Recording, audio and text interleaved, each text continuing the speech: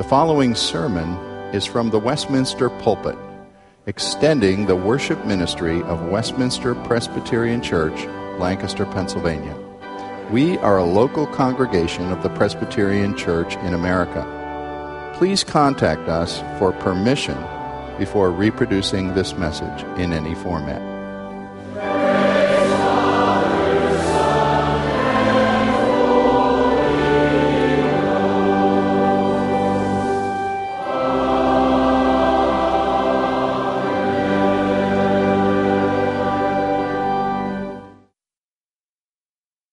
Tonight we are wrapping up our series on the book of Ephesians. It's been a joy to look into God's Word over these last several months, and we'll finish up tonight. I'll be reading in the bulletin. It says chapter 6, verses 18 through 20. I'm going to start at verse 10, just to give us a little bit of the context and a little review of where we've been the last couple weeks. So Ephesians chapter 6 and verses 10 through 20. And this is the Word of God. Let us remember that it is the truth, and it is indeed a precious gift. And may we receive it as such this evening. Ephesians chapter 6. Finally, be strong in the Lord and in the strength of His might. Put on the whole armor of God, that you may be able to stand against the schemes of the devil. For we do not wrestle against flesh and blood, but against the rulers, against the authorities, against the cosmic powers over this present darkness, against the spiritual forces of evil in the heavenly places. Therefore, take up the whole armor of God, that you may be able to withstand in the evil day, and having done all, to stand firm. Stand, therefore, having fastened on the belt of truth, and having put on the breastplate of righteousness, and as shoes for your feet, having put on the readiness given by the gospel of peace. In all circumstances, take up the shield of faith, with which you can extinguish all the flaming darts of the evil one, and take the helmet of salvation and the sword of the Spirit, which is the Word of God, praying at all times in the Spirit, with all prayer and supplication. To that end, keep alert with all perseverance, making supplication for all the saints, and also for me, that words may be given to me in opening my mouth boldly to proclaim the mystery of the gospel, for which I am an ambassador in chains, that I may declare it boldly as I ought to speak. This is indeed the word of God for the people of God. Let us pray. Father, we thank you that you have given us your word. We thank you that you have given us your Spirit. We thank you that you have given us your Son, that we are able to come before you into your presence. We have access with boldness and confidence. We pray tonight that you would help us to receive the Word of God with meekness, that we would study it and aim to apply it to our lives. Lord, open my mouth that I might boldly declare the mystery of the gospel, and open hearts to receive it with humility and joy. In Jesus' name, amen. Well, we've come here to the end of our study on Ephesians, and Paul concludes by focusing on the priority of prayer. And it was D.L. Moody, the 19th century evangelist who started Moody Bible Institute, who said, "Next to the wonder of seeing my Savior will be, I think, the wonder that I made so little use of the power of prayer." And I think we can identify with that statement. You ask almost any Christian an area of their life that they could grow in, and many would point to prayer. We recognize that's often an area of weakness. It was Martin Lloyd-Jones, the medical doctor who would be the minister at Westminster Chapel in London for many years, who said, "If your knowledge of doctrine does not make you a great man of prayer, you had better examine yourself again." And isn't that appropriate for us to consider tonight as we come to the end of a study on Ephesians, a book that has been so rich in doctrine? And as we come to the end of this study, we ask ourselves, how has our life been transformed over these last several months? Have we become great men and women of prayer? But what is a great man or woman of prayer? What does that look like? Does that look like the man I read about this past week who 5 times a day he sets aside time to stop and pray to God? No matter where he's at, no matter what he's doing, he stops and prays to God. And this is what he said about those times. He says, "It reminds you about God throughout your day. At fixed intervals, no matter how busy you are, all of a sudden you have to take out a few minutes and you're remembering, okay, why am I really here? And while I was doing whatever I was I doing it in a manner pleasing to God? Well, that's a great question to ask, a great practice to implement in your lives, a great concept. But the tragedy is, that man was a Muslim. So while he is praying, God is not listening, because that man, being a Muslim, rejecting Jesus Christ, does not have access to God. He's not praying in the Spirit. He is not going to God through Jesus. You see, not anyone can just pray in any way that they want to. And what we see here at the end of Ephesians, Paul's teaching us about prayer, and he's showing us that God has given the privilege of prayer to his people to help them stand in the battle. God has given the privilege of prayer to his people to help them stand in the battle. And as we look at this, it's important for us to understand that prayer is not just another piece of armor. It's not just another weapon for our warfare, but it is to pervade all of our spiritual warfare. In fact, this phrase in verse 18, praying at all times in the Spirit, actually points back to verse 14 where Paul says, stand therefore. In all of our battle, we are to be praying as we put the armor on. So as we think about this armor that God has provided for us, that Paul is telling us can be put on, can only be put on and used through prayer. Paul instructs us on how to do that. He instructs us on what this prayer looks like, on what it is. And the first thing that he says is that this prayer is to be in the Spirit. We are to be praying in the Spirit. Now when Paul says that, he's not referring to speaking in tongues, as some might immediately think about. But it simply means prayer that conforms to the will, to the purpose of the Spirit. It's submitting our wills and our desires to God. And perhaps the greatest example that we have of that in the Scriptures is Jesus himself. You remember when he was in the Garden of Gethsemane and he's about to face his most difficult hour, about to be arrested, about to go to the cross to bear the sins of his people. And 3 times when he's in the garden, he is wrestling with God in prayer. So intense, he's sweating drops of blood. And he says 3 times, Abba, Father, all things are possible for you. Remove this cup from me, yet not what I will, but what you will. Jesus acknowledges the power of his Father. He expresses his desire to the Father, and yet he submits to the Father's will. He's praying in the Spirit. That's the example for us, the illustration of what it means to pray in the Spirit. Now here in verse 18, especially, Paul is encouraging believers to give priority to prayer. And he does that. If you look at verse 18, that one short verse, hardly a sentence, Paul uses one word 4 times in that verse. He uses the word all 4 times. And I want us to take a look at that tonight to see what he's teaching us. So 4 times he uses the word all. The first time, he tells us that we are to pray at all times. God's children are to make a daily, continual use of the privilege of prayer as they strive to stand in the battle. Now, this doesn't mean that prayer is the only thing that we do. I don't know anyone who can only pray all the time. Paul didn't only pray. Jesus didn't only pray. But what Paul is instructing us here is that prayer, communion with God, is to be the natural, consistent part of our lives.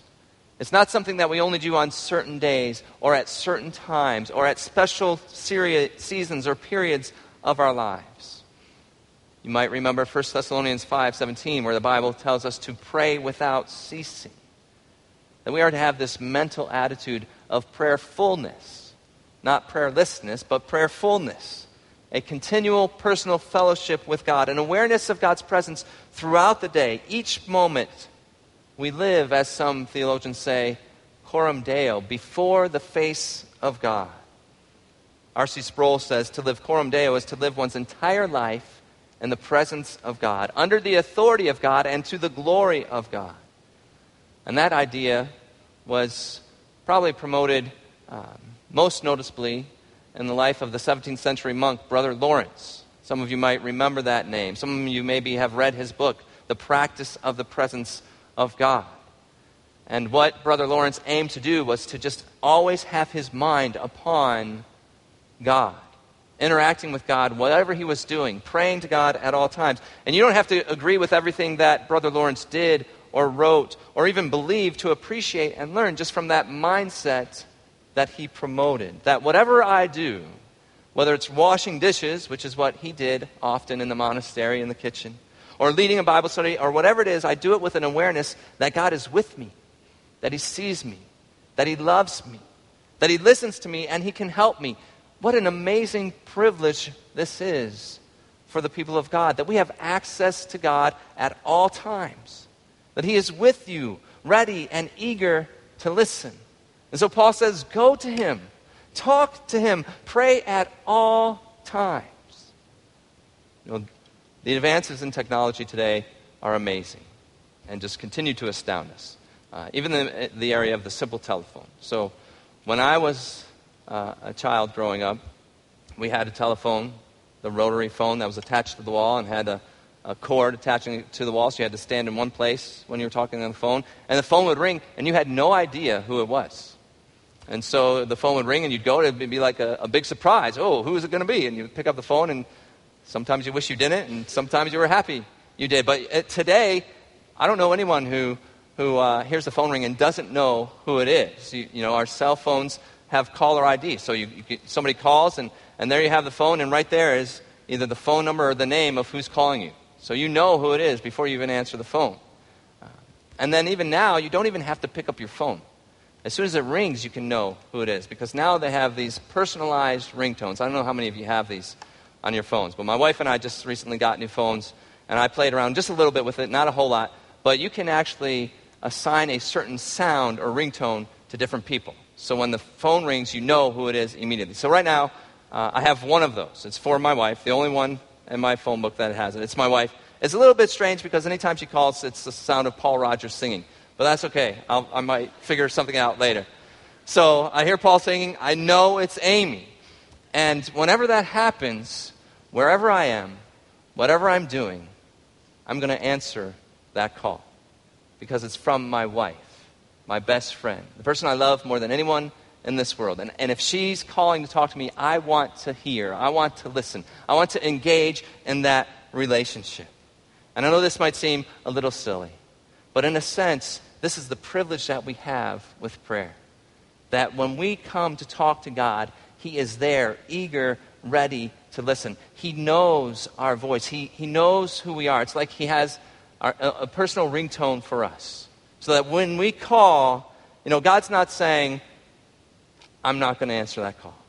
He's listening. He's going to answer that call. He's not going to let it go to voicemail. He's not ignoring it. He's not going to put it on silent because he doesn't want to hear from that person. No. When you call out to God, you don't have to say, can you hear me now? You have perfect, full coverage at all times, in all places. You're not going to run out of minutes. You're not going to run out of text. You're not going to get any overage charges, nothing like that. God hears your cry at all times. What a great comfort and encouragement this is to all of us, to the grandparent, to the busy working father, to the overwhelmed stay-at-home mom, to the adult who lives alone, to the hurt teenager, to the struggling, fearful child. You can transform those lonely moments, those empty moments, those stressful moments, those painful moments, those frazzled, pull out your hair where you can't even see the breaking point in your rearview mirror moments. You can transform those moments into holy moments of communion with God Almighty. You can be still and remember God. He's there. He's with you in those moments. He cares. He wants to hear. He is ready. He is willing. He is able to help you stand. May you delight to pray at all times. God's children are to make daily, continual use of the privilege of prayer as they strive to stand in the battle. Now, some of you might be asking, well, what about when I don't feel like I can pray at all, let alone at all times? And the Bible has a word of comfort and encouragement for you, for us, tonight. In Romans chapter 8, we're told that the Spirit helps in our weaknesses. For we do not know what to pray for as we ought, but the Spirit himself makes intercession for us with groanings too deep for words. The Holy Spirit himself prays for us when we don't know what to pray. One pastor wrote this about that passage: when we are reduced to helplessness, the Holy Spirit will help us. Have you ever thought of the Holy Spirit as a gracious person who steps in with the offer, "May I help? May I bear that burden with you?" You are in anguish over your children. You feel forsaken by God. You don't know how to negotiate that important decision. You're lonely. You're tempted. You're sinful. You need to pray, "May I help?" The Holy Spirit, he does not reproach us. In fact, he gives generously to all without making them feel guilty or foolish. So may you be encouraged to pray at all times. And when you can't, be encouraged to know that the Holy Spirit helps, and he himself prays for you. We are to pray at all times. The second time Paul uses the word all, he says that we are to pray with all prayer and supplication. So to help us stand in the battle, God has given us many kinds of prayers. Paul uses two words here, prayer and supplication. And when we think of supplication, we think of bringing our requests to God, asking God for something. And prayer includes supplications, but supplication is not the only kind of prayer. Many of you here may be familiar with the ACTS acronym, ACTS. All of my children have learned that here at Westminster. Jeff Hood and Steve Forbes, teaching fourth grade Sunday school, have taught them all how to pray using this acronym, where the A stands for adoration, where we praise God for who he is. It's a form of prayer, praising God for who he is, stopping to remember and reflect on the character of our great God. And if you have not done that, or you're not familiar with that, the Bible is full of passages that are helpful to encourage and instruct us on how to pray prayers of adoration. And I would encourage you to reflect on some of them, to memorize some of them, to pray some of them. This is what Moses did in Deuteronomy 32. As he sang his song, and he began it in saying, "I will proclaim the name of the Lord. Oh, praise the greatness of our God. He is the rock. His works are perfect, and all his ways are just. A faithful God who does no wrong. Upright and just is he." A prayer of adoration. And the C stands for confession, a time to confess our sins before God. Again, you can use prayers from Scripture. The famous prayer of David in Psalm 51. "Have mercy on me, O God, according to your steadfast love, according to your abundant mercy, blot out my transgressions. Wash me thoroughly from my iniquity. Cleanse me from all my sin. For I know my transgressions. My iniquity is ever before me. Against you, you only have I sinned and done what is evil in your sight, so that you may be justified in your words and blameless in your judgment." And he continues to go on and on. We pray prayers of confession to acknowledge our sin before God. And we remember the hope that we have through the blood of Jesus Christ that cleanses us from all sin. It's another kind of prayer. The T stands for thanksgiving, giving our thanks to God. And I wonder, when it comes to Thanksgiving, how does Jesus think about you? Remember the story of the 10 lepers in the Gospels, where 10 lepers in desperate need of cleansing come to Christ. And what does Jesus do? He graciously and mercifully heals them all. But only one comes back to thank him. And Jesus says, "Well, weren't there 10? Where are the other 9? Only one has come back to return and give thanks." Beloved, if you are a child of God, you are like a leper who's been cleansed. You've been given new life. Have you come back to give thanks to God? Do you daily return to give thanks? What do you give thanks to God for today? And again, later this evening, you'll have the opportunity to offer praise and thanks to God here in our service. But what do you thank God for today? Again, the Bible's a great place to start. The Psalms are a great place to start as you see them giving thanks to God over and over and over again. Psalm 106 says, "Praise the Lord. Oh, give thanks to the Lord, for he is good.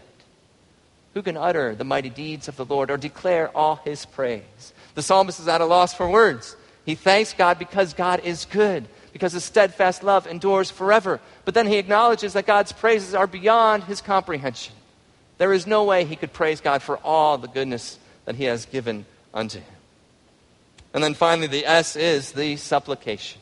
So these are just a few of the different kinds of prayers we can offer to God. Adoration, confession, thanksgiving, supplication. Supplication, we bring our requests. And I want to just encourage you with 2 points about this. Really, I'm going to pack 2 sermons into about 3 minutes here, and you can unpack it and think about it later. And both of these points I've been encouraged to meditate on from Pastor John Piper. But the first point is this. When it comes to supplication and requests, you can never ask too much. You can never ask too much. So this is where God as a father is very different from Troy de Bruin as a father. My kids ask too much. Sometimes I tell them, stop asking me questions. God doesn't do that to us. You can never ask too much. At the end of the Sermon on the Mount in Matthew chapter 7, Jesus teaches us about prayer to help remove our skepticism about prayer. Because you know what? As believers, we often think, will God answer this prayer? I've prayed this prayer several times. I'm not seeing an answer to this prayer. We wonder, does prayer work? What is the place of prayer? But Jesus says in Matthew chapter 7, ask and you will receive. Seek and you will find. Knock and the door will be open to you. For everyone who asks receives. He who seeks finds, and to him who knocks the door will be open. Which of you, if his son asks for bread, will give him a stone? Or if he asks for a fish, will give him a snake? If you then, though you are evil, know how to give good gifts to your children, how much more will your Father in heaven give good gifts to those who ask him? So Jesus is teaching us that, look, even you human fathers know how to give good things to your children. God only gives what is good. God only knows what is best for us. He never ignores his children. He will give you what you ask or something better.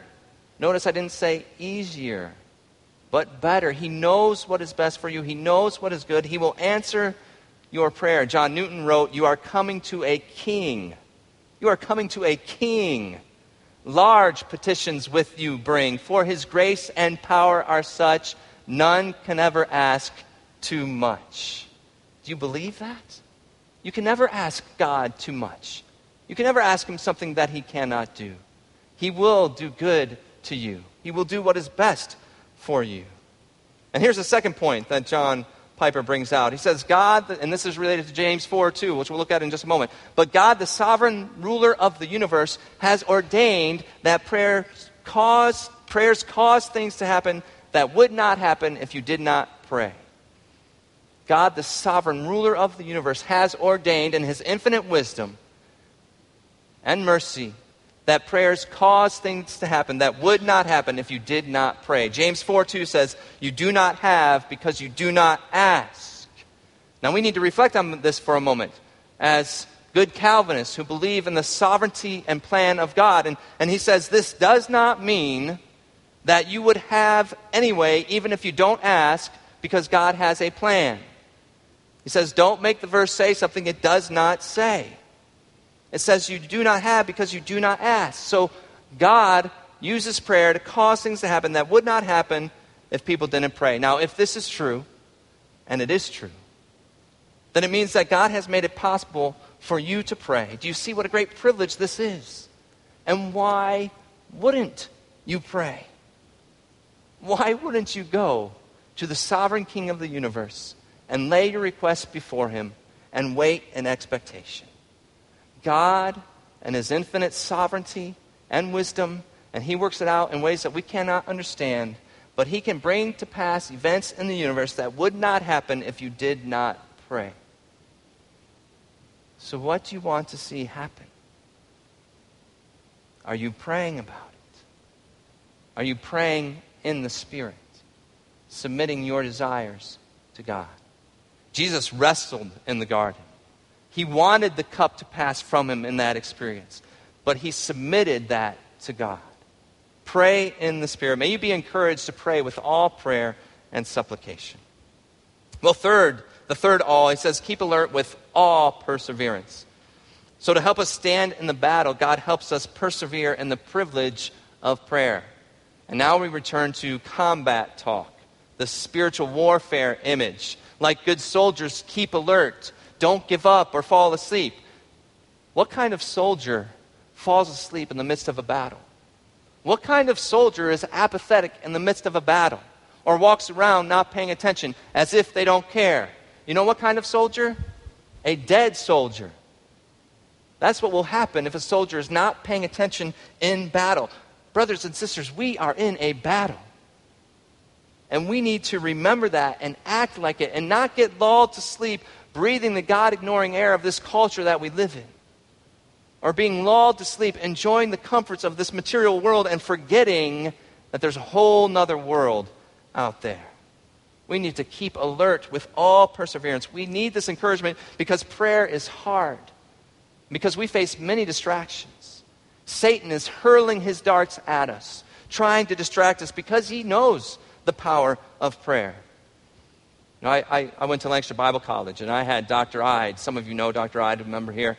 I had him for public speaking. And I remember one speech. This is the only speech I remember giving in his class. But I remember one speech. The reason I remembered is because as I was getting ready and as I gave my speech, one of my friends was sitting in the back corner of the class. And the whole time I was giving my speech, he was up there making funny faces at me, waving his arms, doing anything he could to try to distract me and get me to laugh or mess up. And I did not ask Dr. Ide if that was planned, if that was part of his teaching or not. I just thought my friend was being mean. But he was trying to distract me in the midst of that class. Sometimes that's what it's like when we try to pray. We try to focus in and we are distracted. So many thoughts going through our minds. The grocery list, the to-do list, the game from last night or the game that's coming up tonight. Or for younger people, it might be the boy or girl that's caught their eye at a particular time. They're thinking through the latest email or text message they got and what it means and analyzing every word. And we get distracted. Our own busy minds. And Paul says, keep alert. And again, we return to the garden. Isn't that what Jesus told his disciples?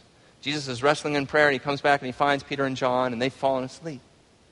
And Jesus says, watch and pray. Watch and pray. Watch and pray lest you enter into temptation. We need to watch and pray because Jesus is coming again. At any moment, Christ could return. We need to watch and pray because temptation is looming. We need to watch and pray because the devil is prowling like a roaring lion, seeking whom he may devour. If you go to a zoo and you're walking around with your kids, and all of a sudden they announce that a lion has escaped from its cage, you are going to walk around that zoo very differently than you were before.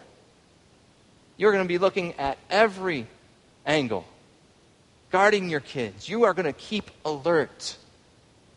That is what we need to remember in this life. Satan's like a roaring lion. Keep alert. False teachers are circling like fierce wolves trying to devour us. And we tend to sleep when we should pray. Keep alert. Paul also says, with all perseverance. Luke 18:1 is always a verse that has stood out to me because it says, then Jesus taught his disciples a parable to teach them that they should always pray and not give up. Very simple explanation. To teach us we should always pray and not give up. Don't give up. St. Augustine's mother, Monica, prayed for him for probably over 20 years. Persisted in prayer until he finally repented and trusted in Christ. I want to read real quickly for you just a passage in Matthew chapter 15. An example of praying and not giving up. Matthew 15, it's the Canaanite woman whose daughter was possessed, oppressed by a demon. She comes to Jesus, verse 22. Behold, the Canaanite woman from that region came out and was crying, have mercy on me, O Lord, Son of David. My daughter is severely oppressed by a demon. So she cries out to Jesus, the one who has the power to help her. Help me. But he did not answer her a word. So that's the first time, and Jesus says, no. Help me. Basically, Jesus says, no. And his disciples came and begged him, saying, send her away, for she's crying out after us. This is the second time she asked. She goes to the disciples. They leave her. It's the second time she got a no for an answer. He answered, I was sent only to the lost sheep of the house of Israel. That's the third no in the passage. But she came and knelt before him, saying, Lord, help me. And he answered, it's not right to take the children's bread and throw it to the dogs. That's the fourth no in the passage. And she persists. She said, yes, Lord, yet even the dogs eat the crumbs that fall from their master's table. Then Jesus answered, O woman, great is your faith. Be it done for you as you desire. And her daughter was healed instantly. You love the faith, the perseverance. There she is. Jesus, help me. Jesus, help me. And wouldn't you pray like that if you had a daughter that was possessed by a demon? Jesus, help me. No, no, no, no. Jesus, help me, help me, help me. Yes. Keep alert with all perseverance. What are you praying for tonight? What are you about to give up on? Keep alert with all perseverance. God has all the power. Well, you might be asking again, well, what about when I'm weak? What about when I'm tired? What about when I'm defeated? What about when I do give up? What is my hope? And I would say, be encouraged, because Jesus himself is praying for you. In Hebrews 7, we are told that Jesus is able to save forever those who draw near to God through him, since he always lives to make intercession for them. Jesus himself always lives to make intercession for you. Louis Burkhoff wrote this: "It is a consoling thought that Christ is praying for us, even when we are negligent in our prayer life, that he is presenting to the Father those spiritual needs which were not present to our minds, which we often neglect to include in our prayers, and that he prays for our protection against the dangers of which we are not even conscious, against the enemies which threaten us, though we do not notice it. He is praying that our faith may not cease, and that we may come out victoriously in the end." May you keep alert with all perseverance in your prayers. And when you fail, when you're tired, when you've lost the will to pray, be encouraged and know that Jesus always lives to pray for you. And he will not stop. He will not give up. Well, the last all in the passage, Paul says, make supplication for all the saints. Pray for all Christians all over the world, ones you like, ones you don't like, ones you agree with, ones you don't agree with. Now, think about this. Do we know all the Christians in the world? No. Do we know them by name? Certainly not. We can pray for them in general ways. We can pray for them in specific ways as well. The point here is that we pray for others, that we are not selfish in our prayers. In many of Paul's letters, he talks about praying for the saints without ceasing. Pray for all the saints. Pray for God's people. You might ask, well, what should I pray for them? There are many things that you could pray for them. You could ask them what to pray for them, but a good place to start is just to look through Paul's letters and see how he prays for people. Throughout Ephesians, there's at least two prayers he's written here in Ephesians that he prays for people. One is Ephesians chapter 1, verse 16. He says, "I do not cease to give thanks for you, remembering you in my prayers, that the God of our Lord Jesus Christ, the Father of glory, may give you a spirit of wisdom and of revelation in the knowledge of him, having the eyes of your hearts enlightened, that you may know what is the hope to which he has called you, what are the riches of his glorious inheritance in the saints, and what is the immeasurable greatness of his power toward us who believe." You don't know what to pray, pray that. Or chapter 3, verses 14 through 19, there's another prayer of Paul that you can pray for people. May we learn to enjoy the privilege of praying for our brothers and sisters in Christ. Those are the four alls of verse 18. I just want to quickly look at verses 19 and 20, because here Paul moves from instructing the believers on how to pray, and he gives a personal prayer request. And this last point I want to make is, I'll put it like this. He says, pray for the bold proclamation of the gospel. Pray for the bold proclamation of the gospel. You see, the reason God gives his people the gift of prayer is because Jesus has given us a mission.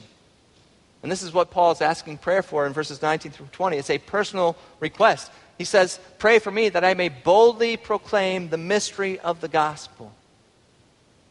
Now, why would Paul ask prayer for this? He asks prayer for this because he's aware of the battle. Because he knows we're up against the schemes of the devil. That we live in the evil day. That we need divine help in this supernatural battle. That the God of this world has blinded the minds of unbelievers so they cannot see the light of the gospel of the glory of Christ. He knows there will be opposition. He says, I'm an ambassador in chains. He knows he's in prison. He knows that people will reject the truth. He knows that this could cost him his life. So he prays for boldness because he also knows that it is worth it. That Christ is worthy. And that the only way that people will come out of darkness into God's glorious light is through the bold proclamation of the gospel.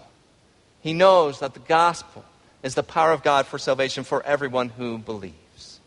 And so he asks, pray for the bold proclamation of the gospel. He says that he wants to make known the mystery of the gospel. So what is the mystery of the gospel? Paul has referred to this throughout the letter of Ephesians. The mystery of the gospel is this.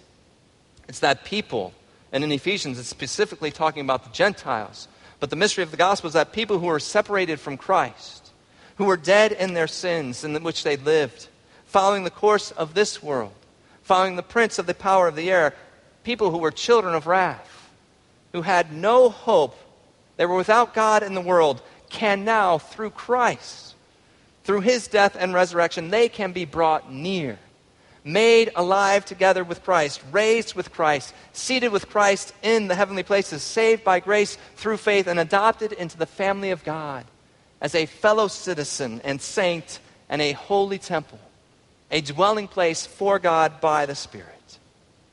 So pray for the bold proclamation of the gospel, for that good news, the best news the world has ever heard, to go forth. Pray for your pastors. Pray for missionaries. Pray for yourself. How about this week? You want to try it? How about every day? Pray for the bold proclamation of the gospel. For me, for the pastors here, for yourself, and pray for opportunities. And then when that opportunity comes up, take advantage of it. Say a quick prayer again. Ask the Lord to give you the words to speak. I heard once it only takes 20 seconds of courage. That initial moment, will I say something or not? And open your mouth and begin to proclaim the glory, the love, the truth of Jesus Christ. And may we see how God answers. J.C. Ryle said, prayer is one of the best and most powerful means of helping forward the cause of Christ in the world. It's a means within the reach of all who have the spirit of adoption. Not all believers have money to give to missions. Very few have great intellectual gifts or extensive influence among men, but all believers can pray for the success of the gospel, and they ought to pray for it daily. Many and marvelous are the answers to prayer which are recorded for our learning in the Bible. The effective, fervent prayer of a righteous man avails much. May we pray for the bold proclamation of the gospel. Well, in closing, I just want to encourage you as you think about, well, where do we go from here? I want to just give you two practical steps you could take. The first one is this. Be sure you can pray. Be sure you can pray. Remember the man at the beginning. He prayed often, but he didn't pray through Christ in the Spirit. He didn't have access to God. See, Paul has made it clear in this book of Ephesians that the only way you can come to God is through Jesus Christ. In chapter 2, he says, through Christ we have access in one Spirit to the Father.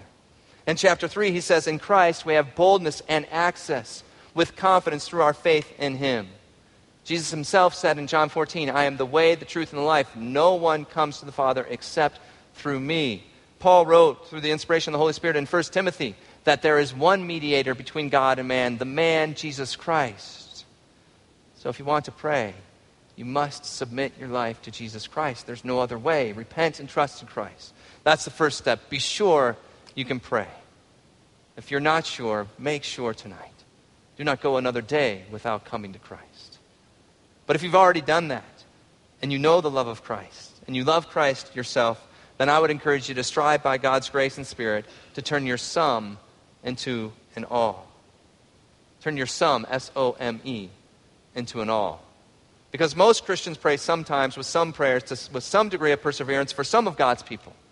But let us strive to turn those sums into all. Do you pray sometimes when you feel like it, only in times of trouble, only before meals? May you strive to pray throughout the day, on the go, at set times. Think of different reminders to encourage you to pray at all times. Do you only pray some kinds of prayer? Are all your prayers just requests? You're never praising God, you're never confessing, you're never thanking? When was the last time you repented of sin before God? That should be a daily part of the life of a follower of Jesus Christ. Daily repentance. Do you have some perseverance? What prayer are you about to give up on? Some person you're praying for, some struggle you have? Remember, every heart is in his hand. Every event is at his disposal. Keep alert with all perseverance. Do you pray for some people? Just yourself, your own family? Maybe today is an encouragement for you to begin thinking of others. Praying for other saints, whether that's missionaries, members here at Westminster, friends, family, whatever it may be. I encourage you to try to turn your some into an all. Beloved, God has given you the privilege of prayer to help you stand in the battle. May you be eager to enjoy communion, to enjoy fellowship with your loving, gracious, sovereign, powerful Heavenly Father this week. Let us pray.